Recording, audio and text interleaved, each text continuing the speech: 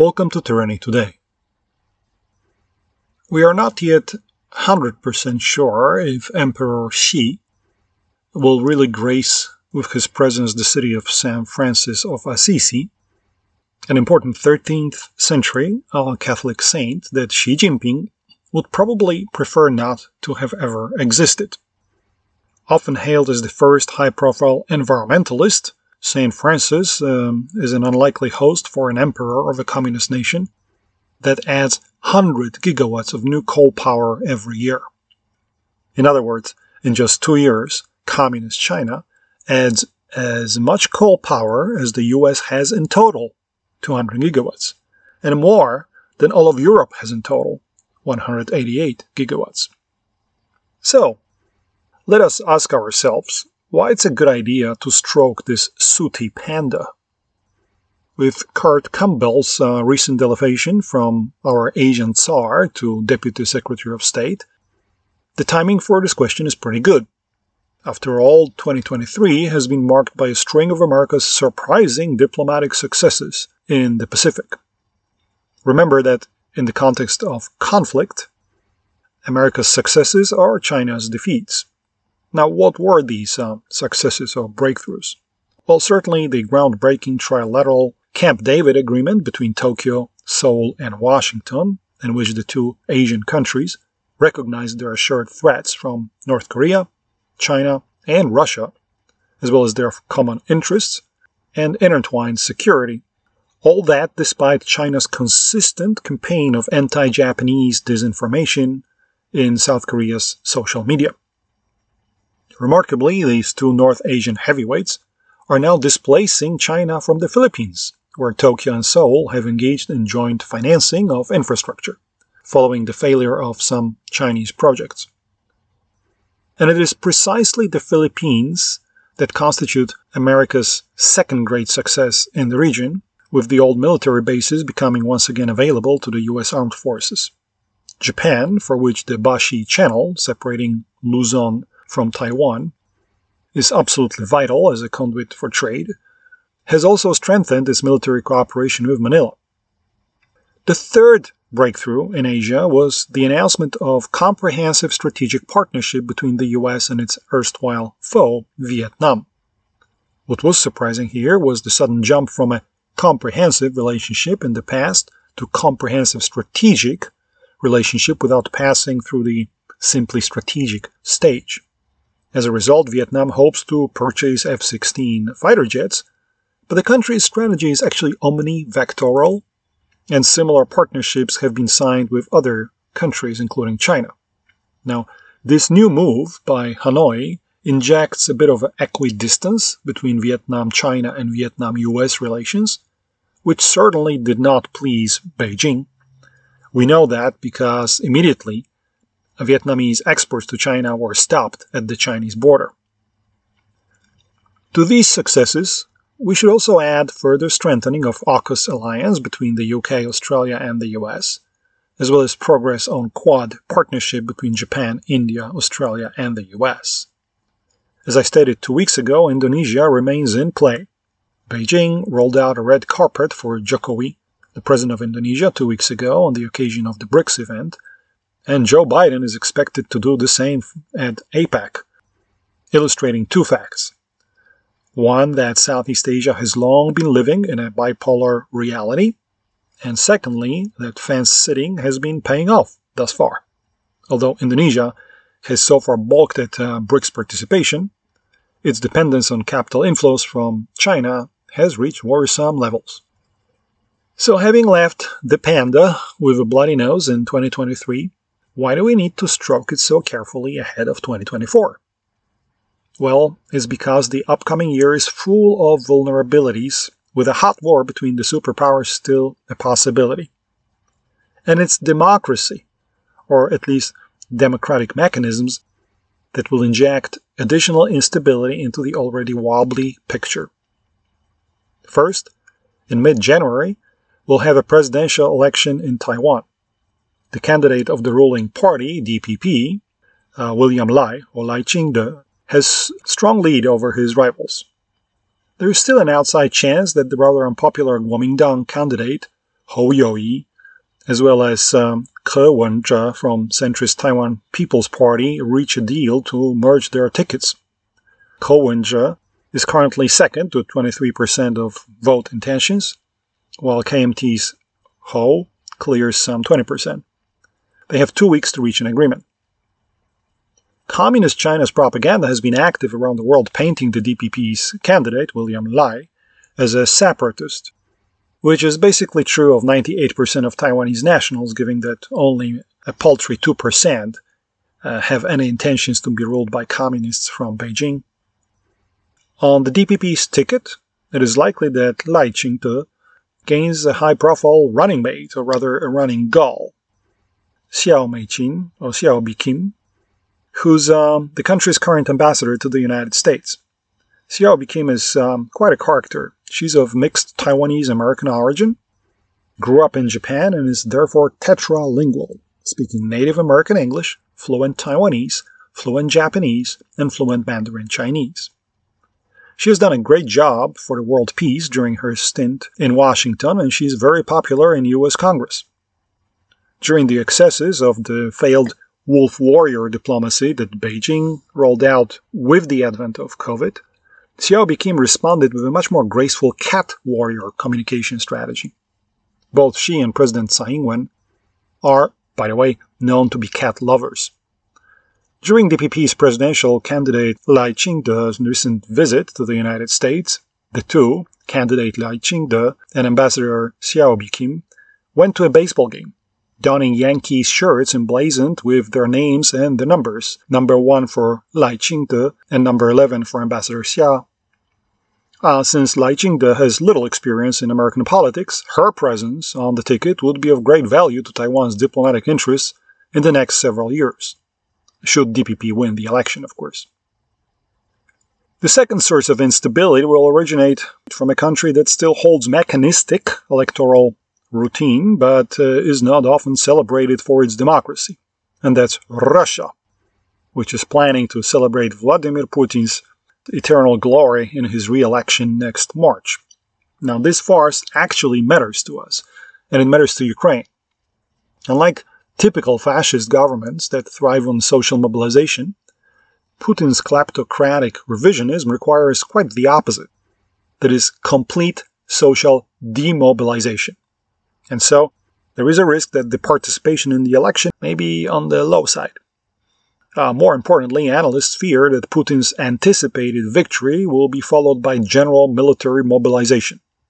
Already this year, Russian generals bragged about their success in mobilizing 300,000 conscripts and reservists that were sent into the grinders of Bakhmut or, more recently, Avdiivka. But even larger numbers could be necessary in the attrition war of 2024. Following the deal between Moscow and Pyongyang, Russia certainly now has gained access to additional artillery rounds. Apparently, already 500,000 of North Korean rounds have reached Moscow's depots. Depending on how intense the shelling will be, it will last either 10 days, if the Russian troops saturate the front line as in 2022, or for 50 days if they continue the current level of fire of about 10,000 rounds per day. And this is a problem, because Ukraine only uses about 6,000 rounds per day. An injection of 500,000 is important for Russia, as the country produces only 2 million rounds in a year. But that is already more than the US and Europe together. The US still only makes about 1.2 million per year, and Europe about 300,000. Europe is now promising a shipment of 1 million rounds to Ukraine, so let's see how that goes. All of this could still be insufficient if a post-election Russia throws up hundreds of thousands of fresh troops. Ukraine's General Zaluzhny, in a recent article in The Economist, warned that matching headcount for the needs of Ukrainian armed forces is becoming a problem. Given the odds, it is not clear whether Russia will be willing to negotiate, or, conversely, will launch a second attempt to capture Kiev. In the context of a rift between Ukrainian politics and Ukrainian armed forces, that would be a catastrophic scenario. It would be a disaster for NATO, with Ukraine durably destabilized and uninvestable, while Russia, China, and North Korea would all be even more emboldened.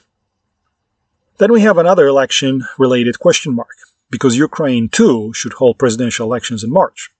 But how to organize such an election? Prior to the war, there were 32 million voters in Ukraine.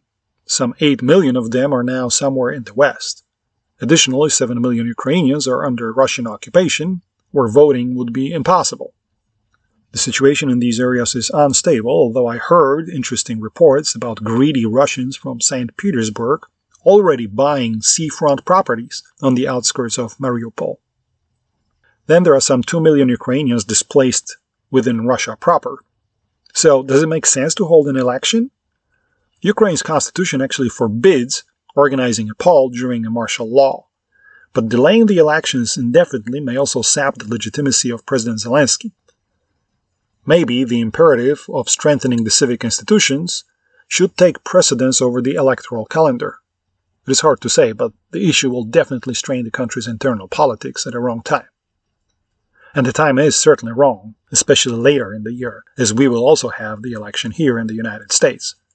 And that potentially threatens our domestic system with a potential crisis of legitimacy. The recent Republican debate, parading various candidates, was boycotted by a frontrunner who is currently busy bad-mouthing the due process at various courtrooms. But the debate was interesting nonetheless, if anything, because Nikki Haley's rising numbers and her scathing criticism of Mr. Ramaswamy, who she rightly described as a Russian and Chinese stooge. Nikki Haley is also trying to strike a middle ground over the issue that has cost the GOP many votes among younger women, and that's obviously abortion. But if the GOP continues to veer further away from its conservative roots and towards the populist right, we might end up with a constitutional crisis, with every single legal challenge escalated to the Supreme Court level.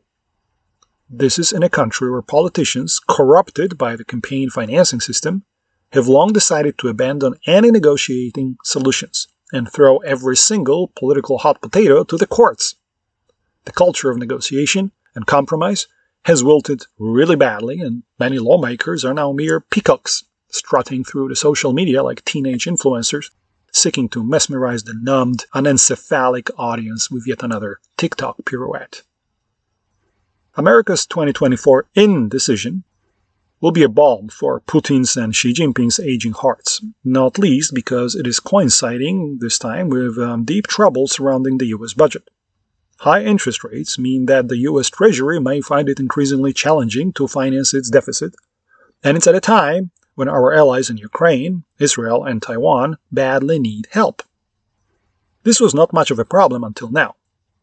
Despite a growing federal debt as a percentage of the GDP, from 30% in the year 2000 to 100% now, the costs of servicing this debt were capped at around 1.25 or 1.5% of GDP.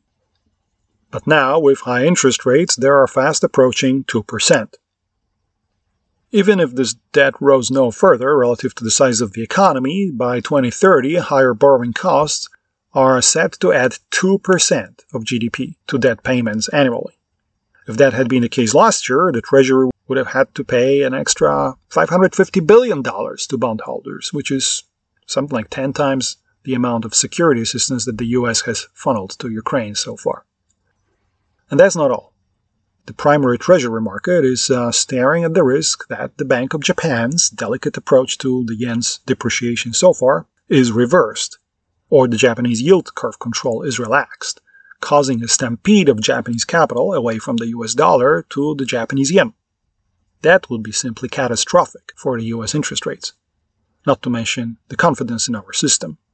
And I'm saying this during a week of another plausible government shutdown here.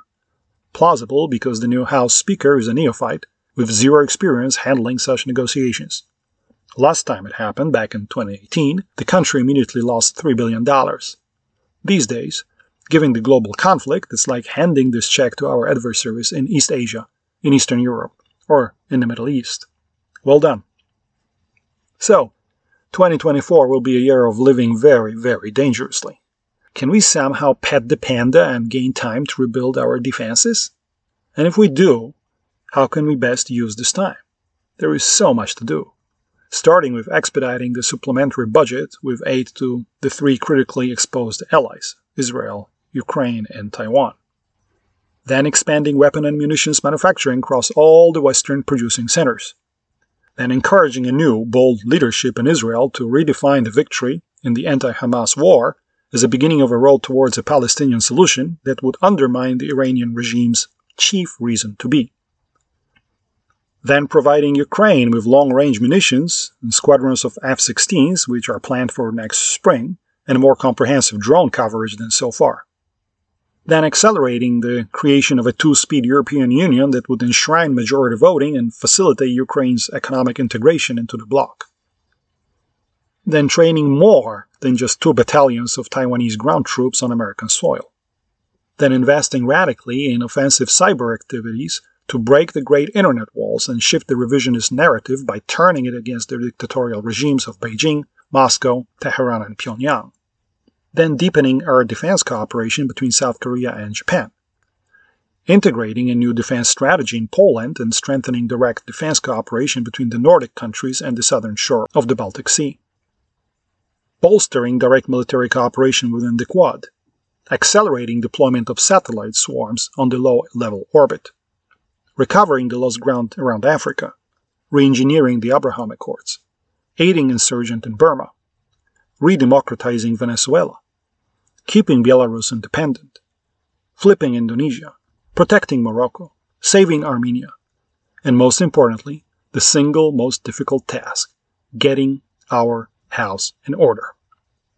We can't pull off all of this. So in the meantime, let's play for time and stroke some Panda. Remember, Barack Obama met with Xi Jinping on 7 occasions, including 2 visits to Beijing by the US president. Trump met with him on 5 occasions, including 1 trip to Beijing, while the current US president and Xi Jinping have met only once in person since Biden took office, and neither visited each other's capitals. So this is the last chance, before the tectonic year 2024. What's in it for the Chinese dictator? Well, it's all about the spectacle. To be beamed back home and project the image of a global leader whose enlightened presence Americans grovel for so badly. That relentless focus of the Chinese Sherpas on the spectacle side of the event, rather than the substance of the meeting with Biden, is the clearest picture yet that after the economic, diplomatic, and personnel upheavals of the last 2 years, Xi Jinping's position at home is a lot weaker than we typically assume.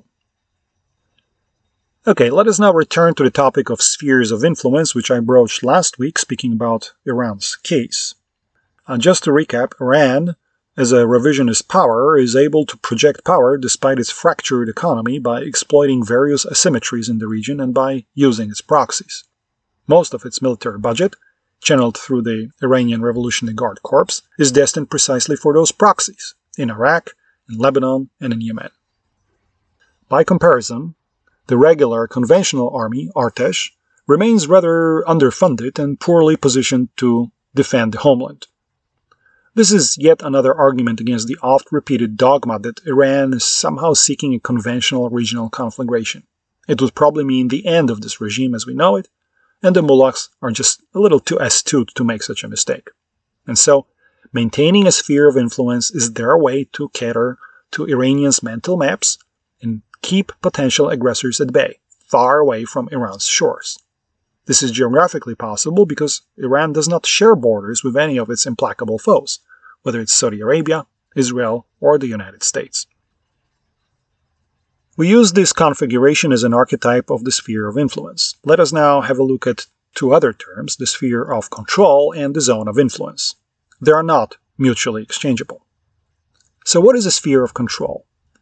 I think the best example would be what the Soviet Union maintained across Eastern Europe between 1945 and 1991, exercising full political control through local proxies supported by direct military presence. This often means territorial integration, as in the case of the Baltic countries after the Second World War. But it could be also via some hybrid security arrangement and political plus economic dominance. Some of these aspects are present in a sphere of influence, but others go much further. Another good example of a sphere of control was the 1904 Teddy Roosevelt corollary, a stronger version of the, by then, 8-decade-old Monroe Doctrine. Roosevelt's version was aimed at preventing European gunboat diplomacy in America's backyard. Several anti-communist hiccups, much later, occurred in the region, giving a taste of this Roosevelt's dogma, whether the 1965 intervention in the Dominican Republic or later in 1984 in Nicaragua and 1988 in Panama. Today's Russia is unable to fully re-establish a sphere of control that Soviets enjoyed in Eastern Europe, but it's certainly intent on rebuilding a sphere of influence, as demanded by Sergei Lavrov in the December 2021 ultimatum. It's a question of degree. According to that ultimatum of 2021, Ukraine would be incorporated fully into Russia's sphere of control, but countries such as the Baltic countries or Poland would be part of Russia's sphere of influence. Already in the 1990s, Boris Yeltsin's liberal foreign minister, Andrei Kozyrev, urged the international respect of the Russian sphere of influence, and over a decade later, in 2008, Dmitry Medvedev defined Russia's privileged interests, which gave Russia special rights to intervene, for example, in Georgia. Such a sphere of influence also involves passing extraterritorial laws, for example, to protect ethnic Russians. Again, a theme that is reminiscent of Iranian responsibility to protect its co-religionists, as we discussed last week. That effort of extraterritorial protection has, by the way, a long history in Russia's geopolitical thought. In the first half of the 19th century, Tsarist Russia formulated a doctrine according to which it would take responsibility for the protection of Christian minorities across the Ottoman Empire, whether Greek, Armenian, or other Orthodox groups.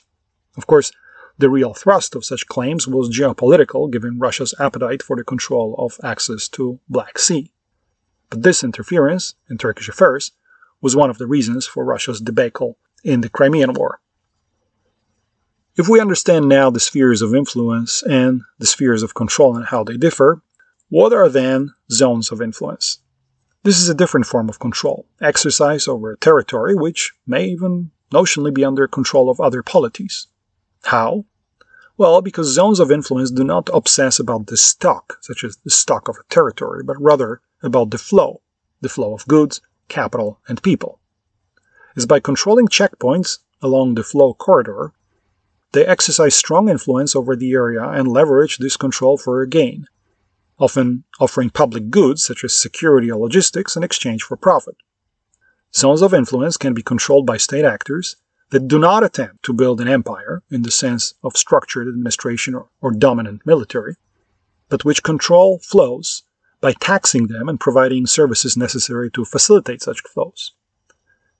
In the Middle East, the classical example of such a zone of influence was the Nabatean state in Arabia.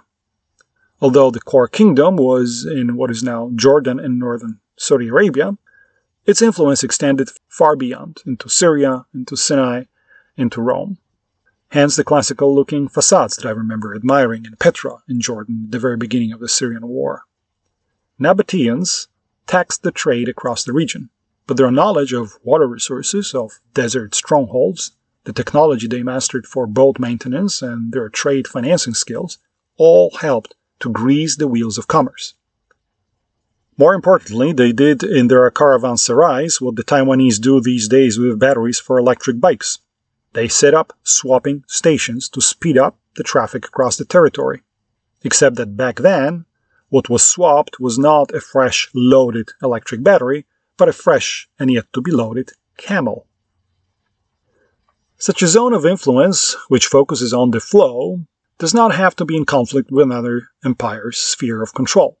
Why? Because the sphere of control is mostly about the stock first, and flow only second.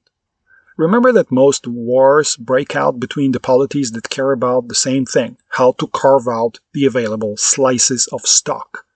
Think about Mongolia versus China, Turkey versus Persia, France versus Russia, or Germany versus Russia. All continental powers in search of more assets.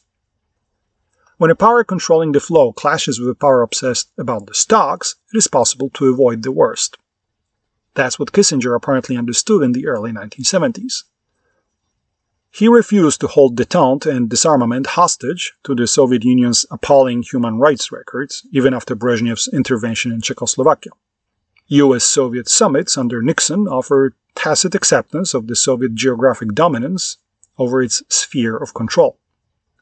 Once the US decided not to needle the USSR over that sphere of control, Washington could focus on its worldwide zone of capitalistic influence. By 1972, Kissinger and Gromyko, Soviet foreign minister, established clear rules of conduct, agreeing to principles of sovereignty, equality, non-interference, and mutual advantage. The rivalry was giving the limits, and priority was given to the security interests of the two superpowers, which stayed in place until the Reagan era. Looking at it from the perspective of the 1980s, it could look almost like appeasement, or alternatively an attempt to gain time and catch up with the Soviet conventional military superiority.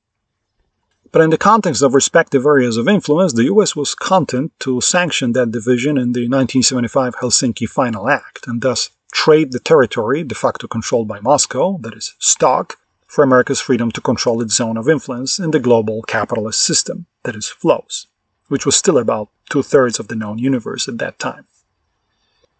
This is a good example of the case where, when one dominant power cares about stocks, such as a stock of territory, while the other is more interested in the flows, the two are not necessarily destined for a clash. In a less remembered example of a similar form of competition that didn't need to transmute into an open, hot conflict, we can take the late 19th century race to grab pieces of East Africa. While Britain, a maritime power, was trying to control the flows and by the late 1880s established a zone of influence around Zanzibar and Pemba Islands, German Deutsch-Ostafrikanische Gesellschaft, DOAG, which was led by Karl Peters, successfully managed to control Tanganyika, or what is today the mainland part of Tanzania. In 1890, Germany and Britain agreed on the division of spoils, with the former establishing a direct colony on the mainland, while Britain setting up a maritime post on the islands. The interests of stock and flow, sphere of control versus zone of influence, did not have to clash, at least not just yet. The clash would come later, when Germany began to seriously challenge Britain on the sea. So who else is exploring a flow-focused zone of influence in the Middle East today? A good example is Qatar. It has long positioned its natural gas wealth to propel it as a geostrategic go-between. Hosting US and Turkish military bases, wielding $475 billion in its sovereign wealth fund and $824 billion in assets overseas, Qatar wants to be indispensable. It's not only the flow of natural gas and capital, it's also an information hub with its control of Al Jazeera TV station. And increasingly, it offers services to facilitate the flow of liberated hostages. And Qatar now has a bit of a track record. It helped mediate the release of American prisoners from Iran, and it helped negotiate the release of Ukrainian children abducted by Russia. And now it has helped release some hostages in Gaza. It's all unfinished business. In the first batch, only 4 Ukrainian children were freed from the forced adoption by Russia, leaving 18,996 to be yet liberated. And we have still over 240 hostages in the Gazan hell, plus some persons that remain unaccounted for. Hamas had opened a political office in Qatar more than a decade ago in coordination with the US, after Washington requested a channel to communicate with the group. Okay, let us have a look at 2 other examples of a zone of influence. One area that is slowly evolving from what used to be global commons into a zone of influence is the Arctic. Russia considers the Arctic its zone of influence, not least because its most important nuclear assets are stationed there since the First Cold War. And it was from here that submarine-launched ballistic missiles could be most easily sent towards the United States. But given the climate change, the region is increasingly opening up to flows, and as such, it is potentially more amenable for a competition over the control of these flows. There are 2 routes here. The Western Passage, that Canada, with its 55,000 islands, has long considered its domestic waters. And then there is the Northern Sea route, Arctic waters that Moscow claims for exclusivity. But Russia is not alone there. China, which declares itself to be a near-Arctic state, has invested $90 billion into gas and mineral projects in the Russian Arctic. The 2 dictatorships have even discussed creating the so-called Polar Silk Road, which is a bit of an oxymoron since silkworms need at least 80 degrees Fahrenheit for development and would not survive below 68 degrees Fahrenheit. Arctic temperatures never even reach such levels, even with the climate change, to which both China and Russia have greatly contributed. Russia, which makes up 40% of the Arctic, is pulling the near-Arctic China to bolster its position vis-à-vis the West. China needs the Arctic to bypass the Malacca Strait, especially now that its plans to build a $7.3 billion port on Madai Island in Burma and thus create an overland alternative to Malacca have been thrown into a disarray due to the deteriorating security situation in Burma. Last March, Russia, deprived of Western investment, agreed with China to establish a joint umbrella organization for traffic along the Northern Sea Route. In April, a bilateral Arctic Maritime Agreement was signed by the FSB, Federal Security Bureau of Russia, with Chinese Coast Guard. This route is still seasonal, but since July, a regular Chinese container line service started between St. Petersburg and Shanghai, and Russia made its first crude oil shipments to Asia using this route. Russia's state-owned nuclear services company, Rosatom, grants foreign ships traffic permits and offers nuclear icebreaker assistance. Remember that Russia is the only country that builds nuclear icebreakers. Refueling with diesel is simply not practical in ice-pack conditions that require a lot of power. Like those camels for Arabs and yaks for the caravans on the Tibetan plateau, the nuclear icebreakers are the workhorses of strategic flow control in the high north. Why is the issue gaining so much prominence now? Well, the 7 Western members of the main regional body, the Arctic Council, that includes Norway, Greenland/Denmark, Canada, the US, Iceland, Sweden, and Finland. Well, these countries stopped cooperating with Russia after Moscow's full-scale invasion of Ukraine last year. So ice can be physically melting in the high north, but the ice age is coming back to Arctic cooperation. The era of Arctic exceptionalism, when the polar region was insulated from tensions elsewhere, is now gone. This new ice age offers a sweet revenge for China. Several years ago, Chinese state-owned companies attempted to build airports in Greenland, but were stopped in 2019 after the US urged Copenhagen to counter these plans.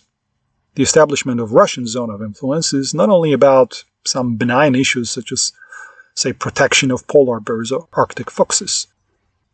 Rather, it directly affects undersea domain of warfare where energy or communication flows are vulnerable to attacks.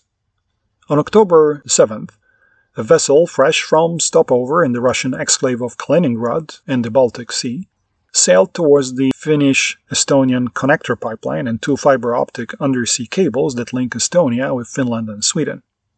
These connections were subsequently severed. What was this vessel? It was a Hong Kong-registered new polar bear, which seemingly in tandem with Russia's Rosatom flot's Sevmorput had steamed over all the 3 sides at the times of the ruptures, as revealed by automatic identification system. This would be the first time that Chinese assets had attacked directly NATO nations' critical infrastructure in Europe. On October 25th, the same container ship left the northern Russian port of Arkhangelsk, setting sail for Arctic waters, where it's escorted by a Russian state-owned icebreaker and sailing eastward along the North Siberian coast towards the Bering Strait and then over to Pacific waters. And here is yet another example of an attempted zone of influence where the control of flows plays a key role. Have you thought about the composition of the expanded BRICS club? What was peculiar about the cooptation of, say, Egypt, Ethiopia, or Argentina? Well, they do not fit the picture. When Jim O'Neill from Goldman Sachs came up with the original acronym BRICS over 2 decades ago, he set 2 conditions for the countries to be included in the grouping. They had to be large, very large, and they had to be fast-growing. Ethiopia is clearly on the pathway to become large, given its demographics, and if it remains one country, it could get there. But it's not quite in the same category as Brazil or India. And growth prospects for Egypt or Argentina are rather, let's say, paltry. So let's leave these 3 misfits aside and instead focus on 3 other new BRICS members from the Middle East: Saudi Arabia, United Arab Emirates, and Iran. Together with Russia, which is already a BRICS member, these 4 countries represent 4 out of the world's 6 largest oil producers. And BRICS also involves some of the biggest oil importers, that is China and India. There is nothing that a sanction-wary Beijing would love more than to shift some settlement of oil transactions away from the dollar and towards other currencies, with a potential knock-on effect on the share of the dollar in international trade and global foreign exchange reserves. Coming at a time, as mentioned before, of U.S. Treasury's increased problems in servicing its debt, any potential loss of demand for the U.S. paper could lead to a tectonic shift in the global power. Of course, under sanctions, Russia is already selling oil to China for renminbi, and Brazil, President Luiz Inácio Lula da Silva, has also called on the bloc to come up with an alternative to the dollar. What is still preventing BRICS from becoming a zone of flow control for China? Is the factoid that Saudi Arabia and the UAE have currency pegs with the greenback, and therefore need dollar reserves to back them. Iran may suffer under sanctions, but would much rather get paid in dollars, not some Esperanto currency. For now, the markets are still on the side of America's economic petrol legacy. Any idea of a single BRICS currency with a unified monetary policy looks highly unlikely, given that Brazil is cutting interest rates currently, Russia is raising them aggressively, China is mired in deflation, while Iran's inflation is so bad that Rial's exchange rate is now somewhere between 40,000 to 400,000 to the dollar, depending on what you're allowed to do with that currency. And with their USD pegs, the UAE and Saudi Arabia have to mimic whatever the US Federal Reserve does. If the European Central Bank has a problem herding its German and Italian cats into one currency pool, then think about the similar task for the BRICS. So BRICS is probably a bridge too far for Beijing to transform the grouping into a zone of anti-American influence that could go beyond some empty sloganeering. 3 of BRICS Plus members, that is New Delhi, Riyadh, and Abu Dhabi, even signed a memorandum of understanding with the US and Europe to establish an economic corridor that is designed to compete with China's Belt and Road Initiative. Whether this will survive the Israel-Hamas war is quite another matter. Thank you for listening. Let's meet again next week.